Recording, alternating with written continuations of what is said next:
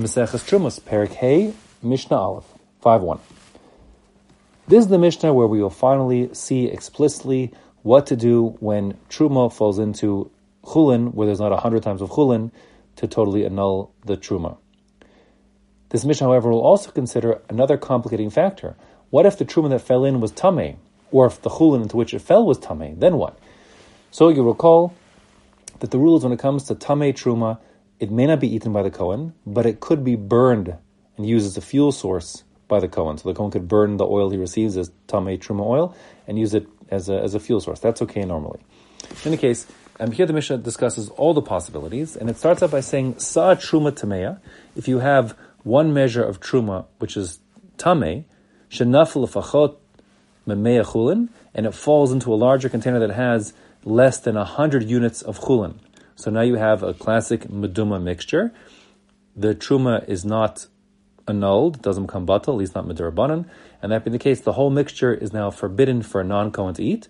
And as we'll see in a moment, as we said before, normally what would happen is that the Zar, the non-Kohen, would sell this entire mixture to the Kohen, who would eat it, because there's truma mixed in. But here the Kohen can't eat it, because the truma that fell in is truma tameya. It's not Torah truma, and therefore, at most, the Kohen could do is burn it.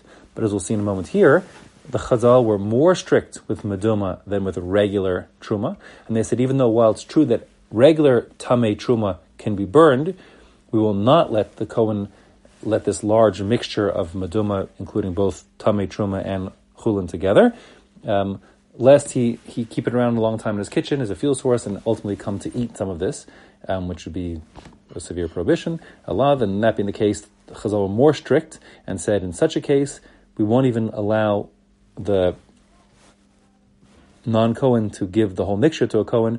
Rather, the whole mixture is just left to rot. Now, the Mishnah has a lot of words here. The Mishnah, I'm going to guide you through it. It starts out by saying, Sa Truma Tameya Shenafel Lefachos Memeyat Chulin. 1 unit of Truma falls into less than 100 units of Chulin. Then it says some other words. I'm going to kind of, for a moment, brush over them. Ola Meiser Rishon, Ola Meiser Sheni, Ola Hekdesh, Bein Tamei and Bein Tahorin. It doesn't matter if what the Truma fell into is Tamei or Tahor.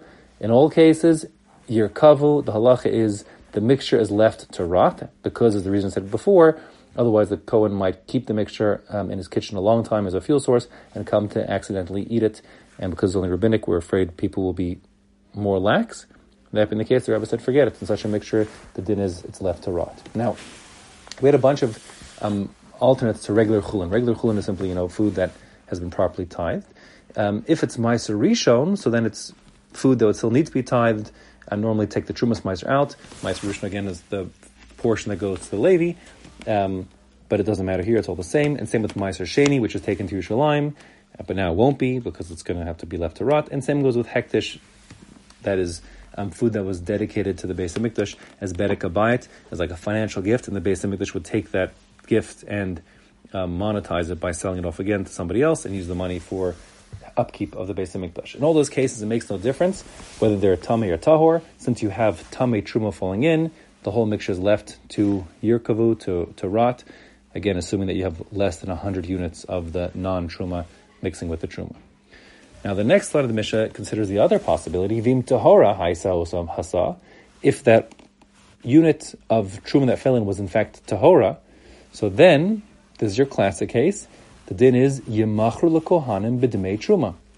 The rule is that the whole mixture now can't be eaten by a non-Kohen, because it hasn't got 100 times of chulin with it, and therefore the owner of that mixture can sell the whole mixture to a Kohen. The Kohen could eat it, but he could charge the going price for truma. As it happens, the going price for truma will typically be less than non-truma products, meaning if we're talking about, a container of grain, so a normal container of grain might, for argument's sake, cost $10 a container, but if it's truma grain and it's traded amongst Kohanim, the price would presumably be less, let's say whatever it is, $9 a container. The reason why is because, besides for the fact that the supply and demand curves of Kohanim is different than other people, because they are a lot of Kohanim getting truma, but putting that aside, even if they were identical, the Kohen could always, would under normal circumstances, prefer, all things being equal, to buy chulin to truma. Why? because chulin is impervious to becoming tamei and inedible, whereas truma always runs the risk of being inadvertently nitma, to be rendered tamei, and then it wouldn't be eaten anymore. And since that it's got that downside, a kohen would never in his right mind pay as much for truma as chulin, and that being the case, the going price for truma products is less than their counterpart non-truma products. But whatever the going rate is, the point is, for this case, grain, truma grain, in the amongst kohanim, so you can charge that full amount to the kohen, but chutz midemei oso sha, chutz midemei osa sa'a, with the exception of the owner of this mixture cannot charge the kohen for the truma component that fell in, because that truma component was mammon hashevet, it belonged to the kohanim. He had to give it to the kohanim, and therefore he can't charge the kohanim for what is rightly theirs. That is to say, for argument's sake, if one container of truma fell into 10 containers of chulin, everything's tahor, you'll have to sell all 11 units now to a kohen for the price of 10 at the prevailing price of truma. So for argument's sake, normal containers of grain go for $10. If it's truma grain, it's $9. You have now 11 units here, but you can't charge $99 because one of the 11 is already by rights the Kohanic family's truma. And that being the case, you can't charge for that 11th one, but you could charge for the other 10. And if the prevailing price is $9 per container, you could charge the Kohen a total of $90 for the 11 units of meduma mixture, and the Kohen could eat it all, b'tahara, and that's fine. Now, if what the truma fell into wasn't regular chulin, im l'maser rishon nafla, if what the truma fell into was Meiser Rishon. So Meiser Rishon, you'll recall, is the gift that goes to the Levi. So let's say the Levi is the one who has this, and his kid threw it, he has a bucket with 10 barrels of wheat. That's Meiser Rishon wheat. It needs to be tithed, meaning Trumas Meiser, 10% must be taken out. But let's say the Levi's kid threw in another barrel of Trumas Meiser into the 10 Meiser Rishon. So you have a container with 11 units of grain, one of which is Trumas Meiser, and the other, or Truma Gedola, doesn't matter, and the other 10 are Meiser Rishon. So you can't just now give it to a Kohen just like that, because there's still a separate mitzvah to tithe the Meiser Rishon. Meiser Rishon has to have a tenth taken off as Trumas Meiser, and that being the case, Imla Meiser Rishon Nafla, if what that one unit of Truma fell into was Meiser Rishon, Yikra Shem L'Trumas Meiser. He, the Levi, must still be Koreh Shem, designate 1/10 of his Meiser Rishon in the mix to be Trumas Meiser.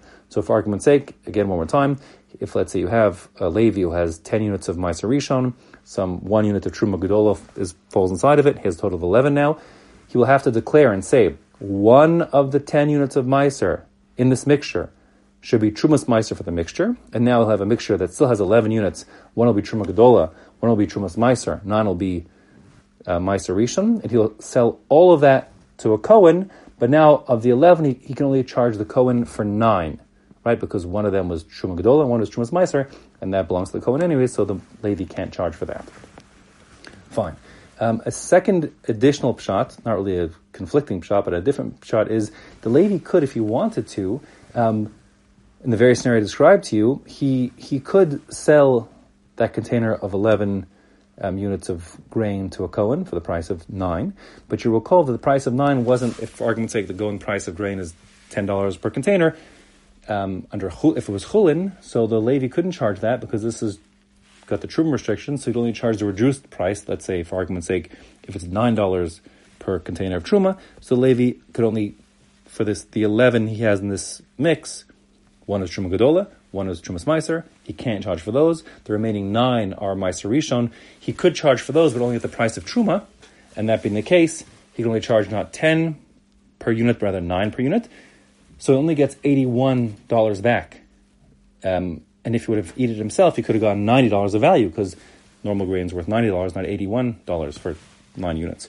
That being the case, the Levi might want to rather, instead of giving the whole mixture to a Kohen at the reduced price of Truma, what the Levi could do is say, listen, I have I had a container with 10 units of Meiser Rishon. 1 unit of Truma Gedola fell in. Now I can't eat any of this 11 in the mixture. But what I could do is say, listen, I'll bring 90 more units of Meiser Rishon that I have from other sources. I'll bring it all next to this container of 11 with the mix. And I'll say, listen, in the container with the mix, I have a total of 10 units of Meiser Rishon. Now, one of those 10 should be Trumas Meiser for the 10, and also the other 9 should be Trumas Meiser for the other 90 I brought nearby. And therefore what he does is he localizes his Trumas Meiser obligation only in the mix of 11. So now he'll give all 11 of the mix to the Kohen. It will all be Trumas Meiser or Truma Gedola. The Kohen can eat it as is. He gets it for free. But the Levi then needs to sell nothing at a discount to the Kohen. He can have all of his remaining 90 sa to himself, which before he would have had to give 10% of the way and only get 81. So now he can get the total 90 for himself, and he loses nothing economically. That would be fine to do. That's the second explanation. What it means here, if it's Meiser Rishon that into which the Truma fell in, Yikra Shem, the Trumas Meiser, he could use that as the source onto which he redeems his other Meiser Rishon from elsewhere. Now, V'im L'Meiser Sheni, O L'Hektish Nafla, if what the Truma fell into was a container, let's say, of 10 units of Meiser Sheni, or of Hektish, so then, Hare Elu Yipadu, they must be redeemed. So let's do one at a time. Meiser Rishon is the second tithe, which is the food is taken to Yerushalayim and eaten there. B'tahara, that's the requirement. But one has the option of redeeming the Kedusha of his Meiser Sheni onto a coin, or coins, and then bringing those coins up to Yerushalayim, and then using the coins in Yerushalayim to purchase new foodstuffs. And when he does that, he transfers the Kedusha from the Meiser Sheni onto the coins and deconsecrates the Meiser Sheni. That's called Pidyon, and that's fine.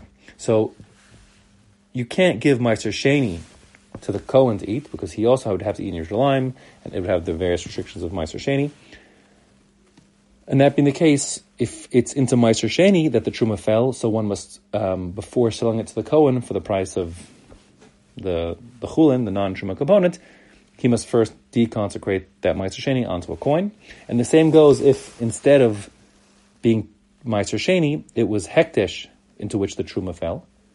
So then Hektish means that a person consecrated his property to be the property of the Beis HaMikdash. We're talking here about Bedek Abayas, meaning it's a monetary gift.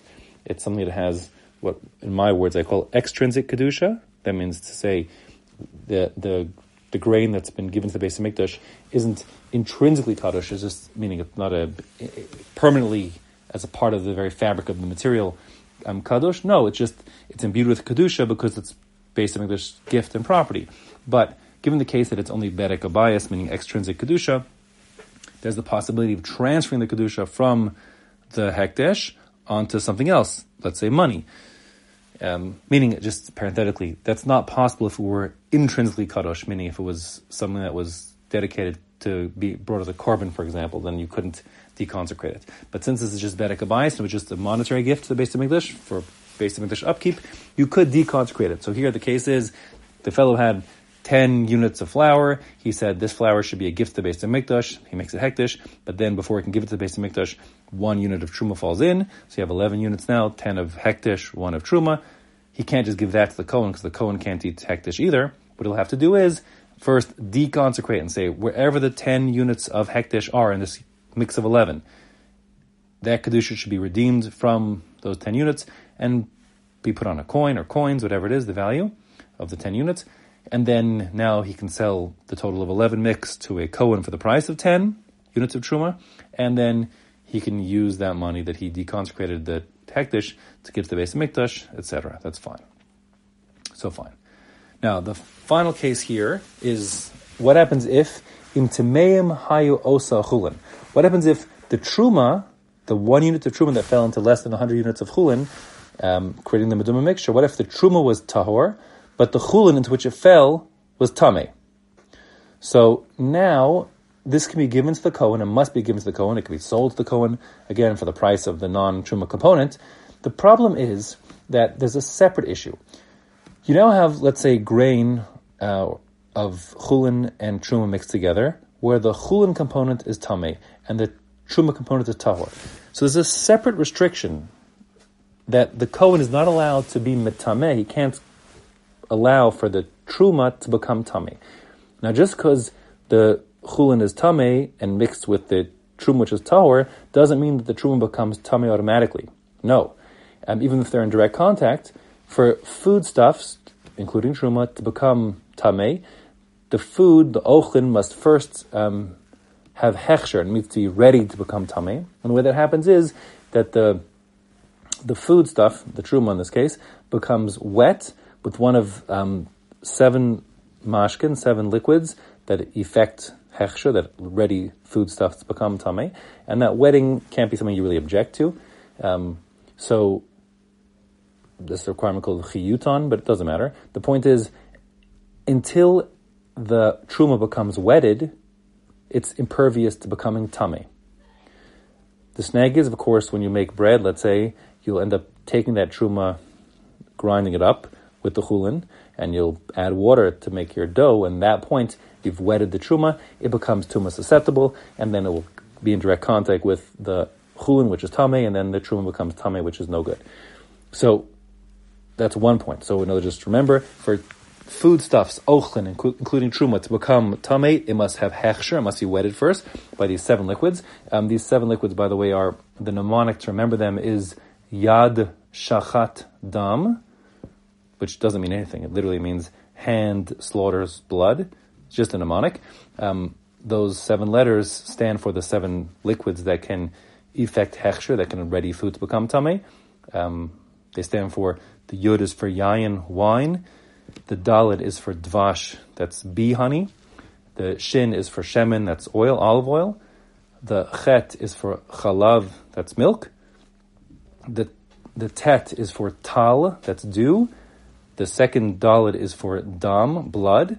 And the final mem is for mayim. So those are the 7, only those 7 liquids can ready food to become tameh, meaning generic fruit juices, meiperos, like apple juice, let's say, does not. So if your grain gets wetted by apple juice, it's not yet huksher l'kabel tuma, it's not yet ready to be makabel tuma. Now, one other halach you have to know about the transmission of tuma is that for a food to convey tuma, it must be of requisite size, and the requisite size is a kibetza, the volume of an egg. If you have less than a kibetza volume, less than an egg's volume of food, even if that food is tameh and it comes in direct contact with other food, it cannot convey its tuma. That's separate din all to itself. So here the Mishnah is going to say, Im tameim haya osan chulin. If the truma, which was tahor, fell into tameh chulin, and it's the same if it's ma'aser rishon, ma'aser shein, or hektish, you have to do the same things in the previous line of the Mishnah, but that's not the point here. The point is what you do about the tuma component. So the Mishnah says, going to say now, do what you got to do to make sure that when the Kohen eats this mixture, he doesn't allow his truma to become tameh. How will he do that? Either yi'achlu nekudim, he can eat it according to the Bartanur. Nekudim means dry, since it never got wet, no possibility of transferring tuma. Others are nekudim, means in very small batches. The dough is in very small batches, meaning you're capping it at the size that there couldn't be 1 egg volume worth of tameh chulin in the dough. So very small, nakuda, a very small batch of dough. Oh, klayos. Klayos means roasted, like dry roasted. So we think of honey smacks you have in America. In Israel, they call them shalva. It's like puffed wheat. So we're talking about that. So by roasting wheat and it becomes puffed wheat, you cook it and it's edible and it's tasty, but it's dry, bone dry. And that being the case, there's no possibility of this wheat ever becoming tameh and transferring the tameh chulin to the tahor truma, because it's eaten again dry roasted. Oh, yiloshu b'mei peros.